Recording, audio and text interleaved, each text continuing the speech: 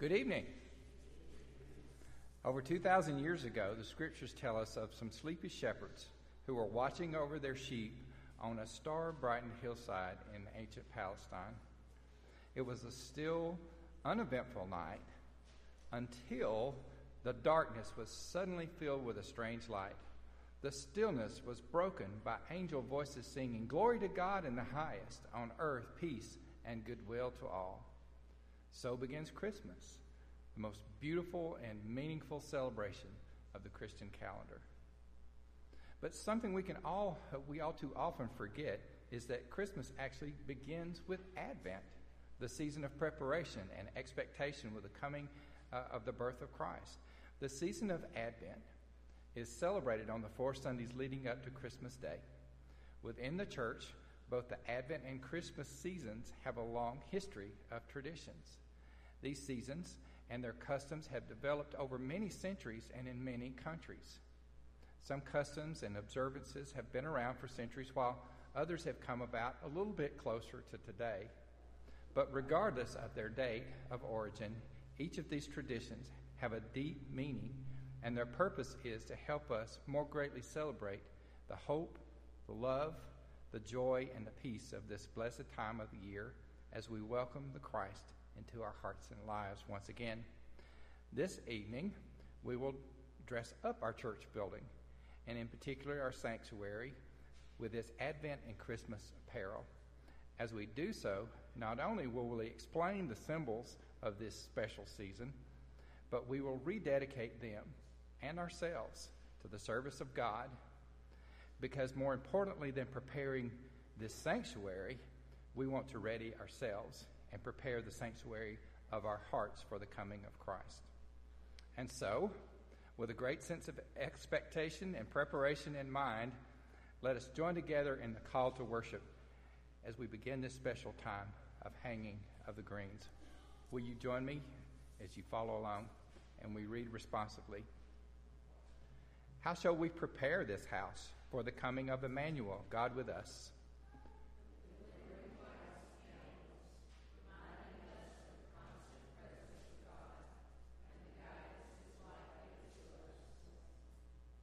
How shall we prepare this house for the coming of the eternal Christ?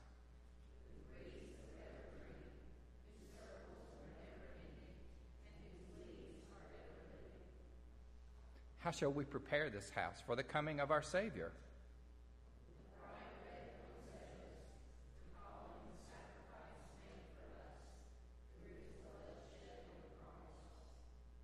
How shall we prepare our hearts for the coming of the Son of God?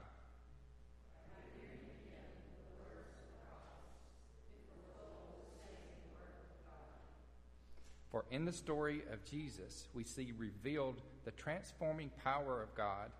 We are reminded anew of God's vision of wholeness, justice, and peace for all creation. For God did not send the Son into the world to condemn the world, but in order that the world might be saved through him. Now let us remember why we are, and all the world, need the coming of Christ by singing one of our great Advent hymns. It's hymn number 196, "Come Thou Long Expected Jesus." Will you stand as you're able?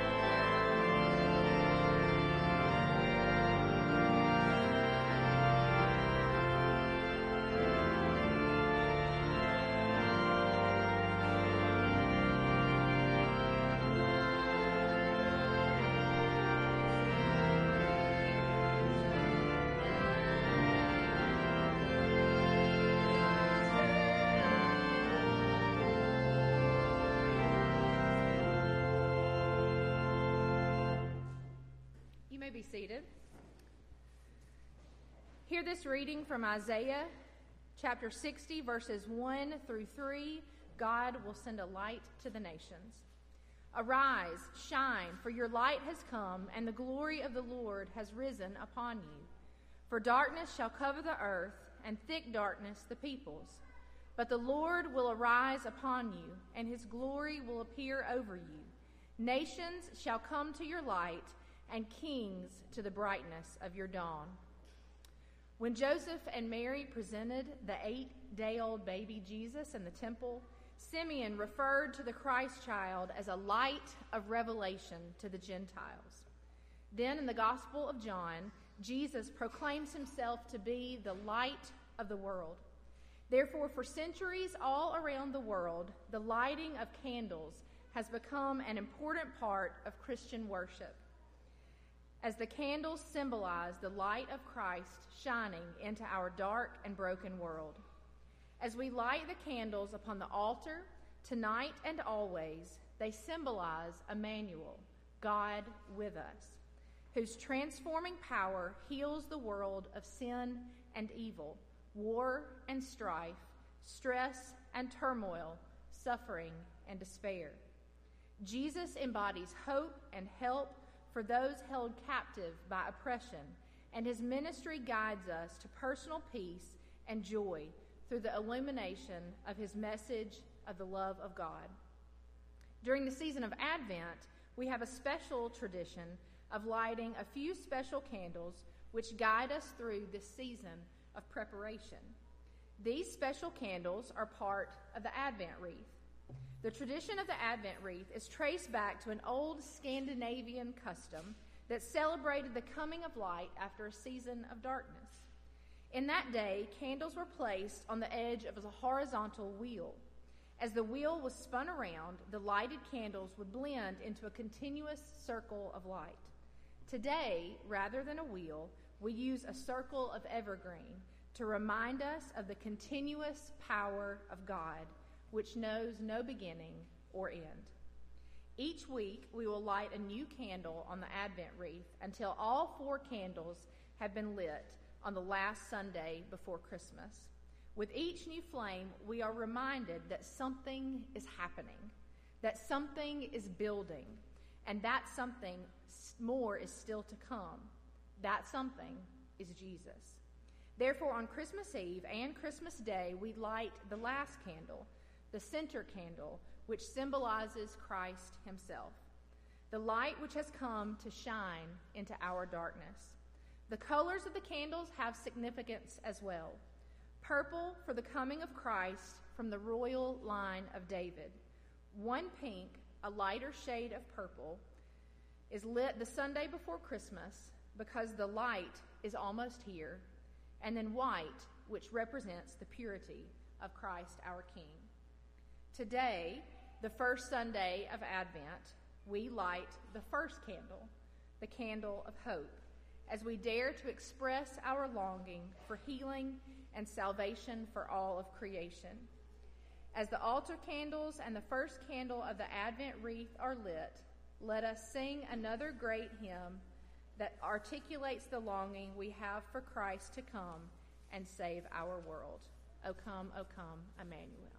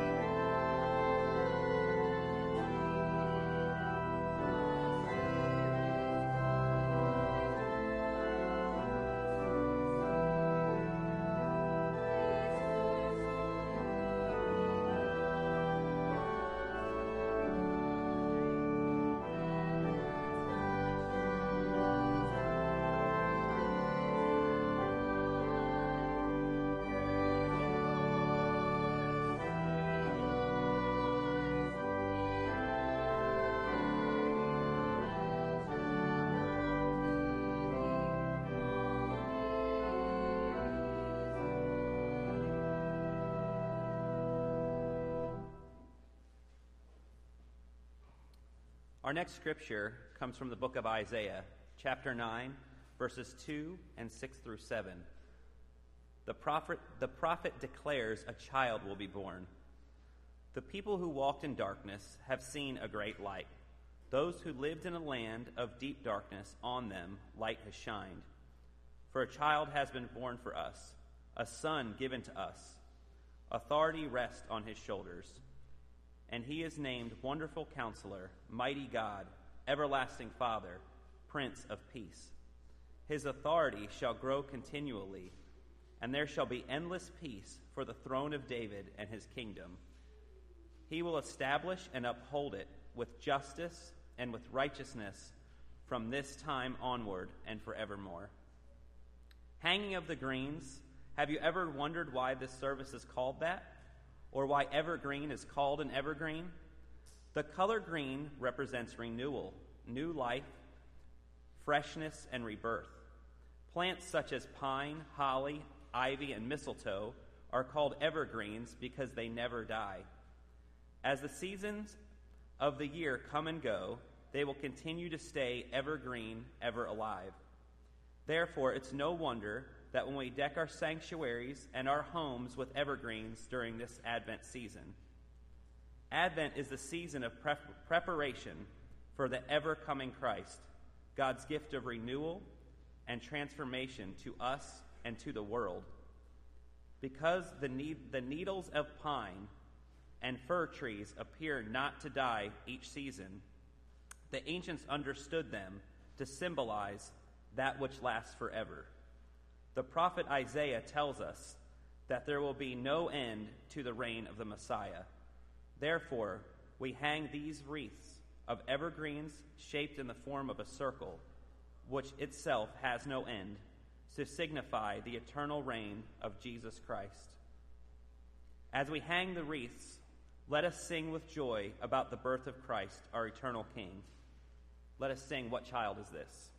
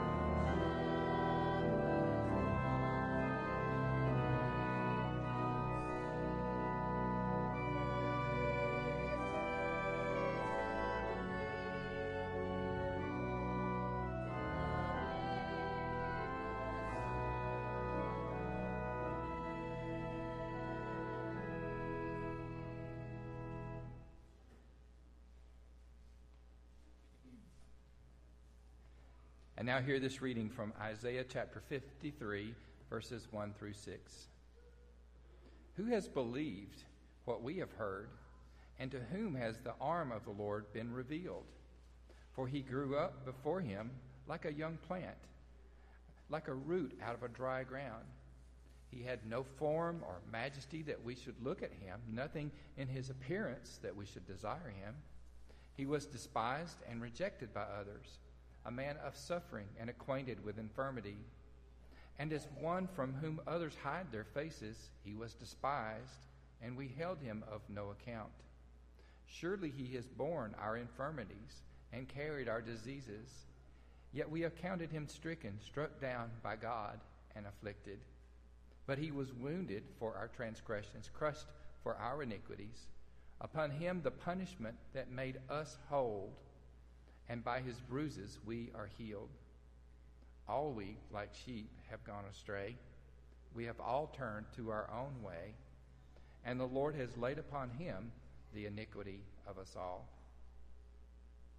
For Christians, this passage from Isaiah reflects the sufferings of Jesus, who saved us from our sins by his death on the cross, and how God transformed that seemingly tragic and hopeless event into the promise of life by his glorious and powerful resurrection from the dead. Every year, we fill our sanctuary with poinsettias, whose vivid red color reminds us of the blood of Christ, poured out for us and for many for the forgiveness of sins. Poinsettias were first used to tell the story of Christ in the 17th century by Franciscan missionaries to Mexico, who realized the symbolism in this beautiful local plant and incorporated them into the nativity procession of their Christmas celebration. From then on, poinsettias have been known as La Flor de Nochebuena, the flower of Holy Night, the flower of Christmas Eves. As our Advent season progresses, you will see our sanctuary filled with more and more poinsettias. Now, will you join me as we sing O Little Town of Bethlehem?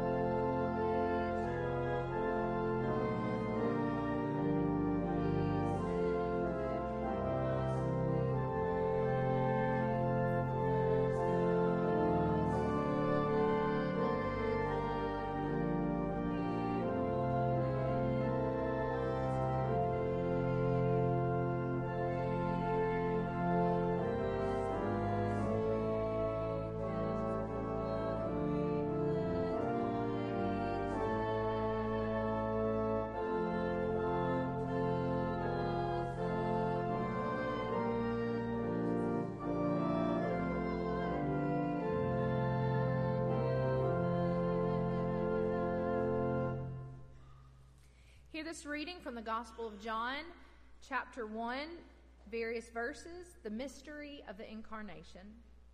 In the beginning was the Word, and the Word was with God, and the Word was God. He was in the beginning with God. All things came into being through him, and without him not one thing came into being. What has come into being in him was life, and the life was the light of all people. The light shines in the darkness, and the darkness did not overcome it. The true light, which enlightens everyone, was coming into the world. He was in the world, and the world came into being through him. Yet the world did not know him. He came to what was his own, and his own people did not accept him. But to all who received him, who believed in his name, he gave power to become children of God, who were born not of blood or of the will of the flesh or of the will of man, but of God. And the Word became flesh and lived among us, and we have seen his glory, the glory as of a father's only son, full of grace and truth. At this time, I would like to invite the children to join me. If you can come sit over here, right by the Christmas tree.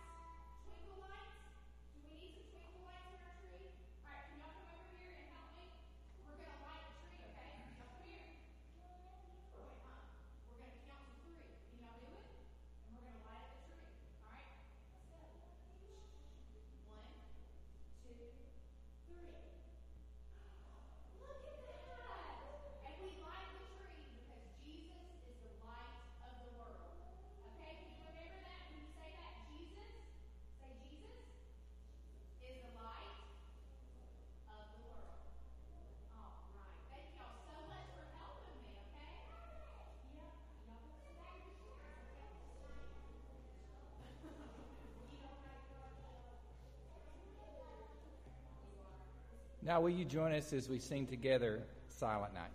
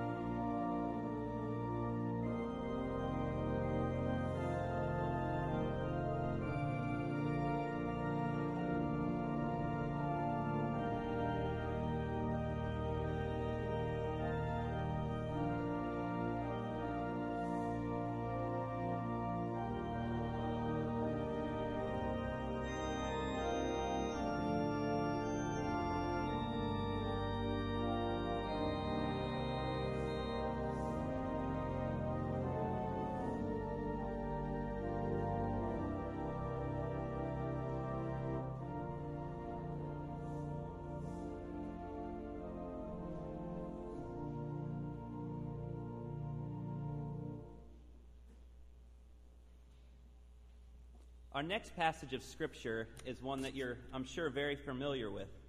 Actually, when I was looking over it, I heard the Charlie Brown characters reading it, because it always comes to mind when I hear this Scripture. This is from Luke 2, 1 through 7. Christ the Savior is born. In those days, a decree went out from the Emperor Augustus to all the world to be registered. This was the first registration that was taken while Cornelius was governor of Syria. All went to their towns to be registered. Joseph also went from the town of Nazareth in Galilee to Judea, to the city of David called Bethlehem, because he was a descendant from the house and the family of David. He went to be registered with Mary, to whom he was engaged, and who was expecting a child. While they were there, the time came for her to deliver her child. As she gave birth to her firstborn son, and wrapped him in bands of cloth, and laid him in a manger, because there was no place for them in the inn.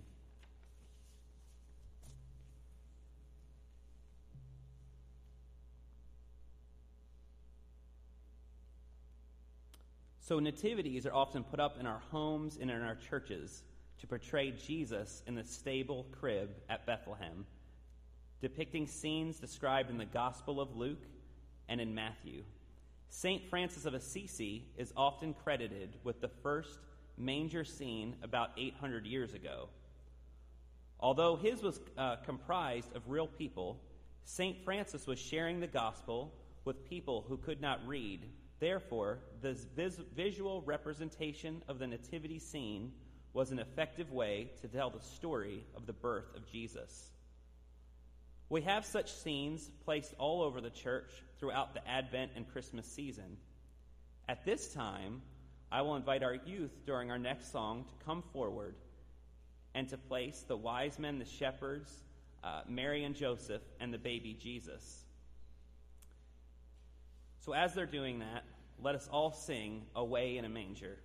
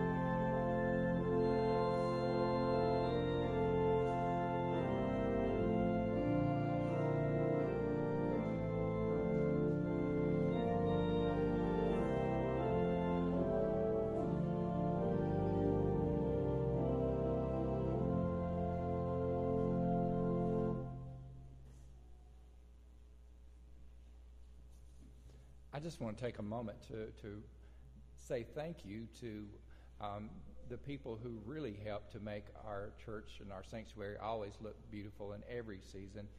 As you know, if we took time tonight to put up all of our Advent and Christmas decorations, we'd be here all night, and we'd be having pancakes at the Waffle House or something like that at midnight or something. Our Altar Guild and our UMW worked really hard to get this place ready, to get our beautiful tree up, to get everything out and hung and beautiful. We just wanted to take some time and to just do a special hanging of the wreath service. I'm glad that you came out tonight to be a part of it. Singing these Christmas hymns and everything, it really kind of helps get our heart directed in the right place. And so now I want to ask you, if you will, to stand and join me as we close out with our benediction.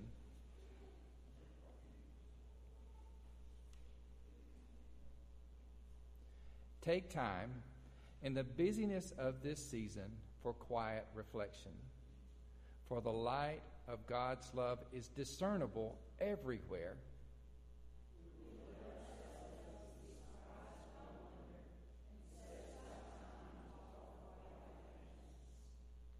The good news of Advent is this: Christ is coming. Christ is always coming.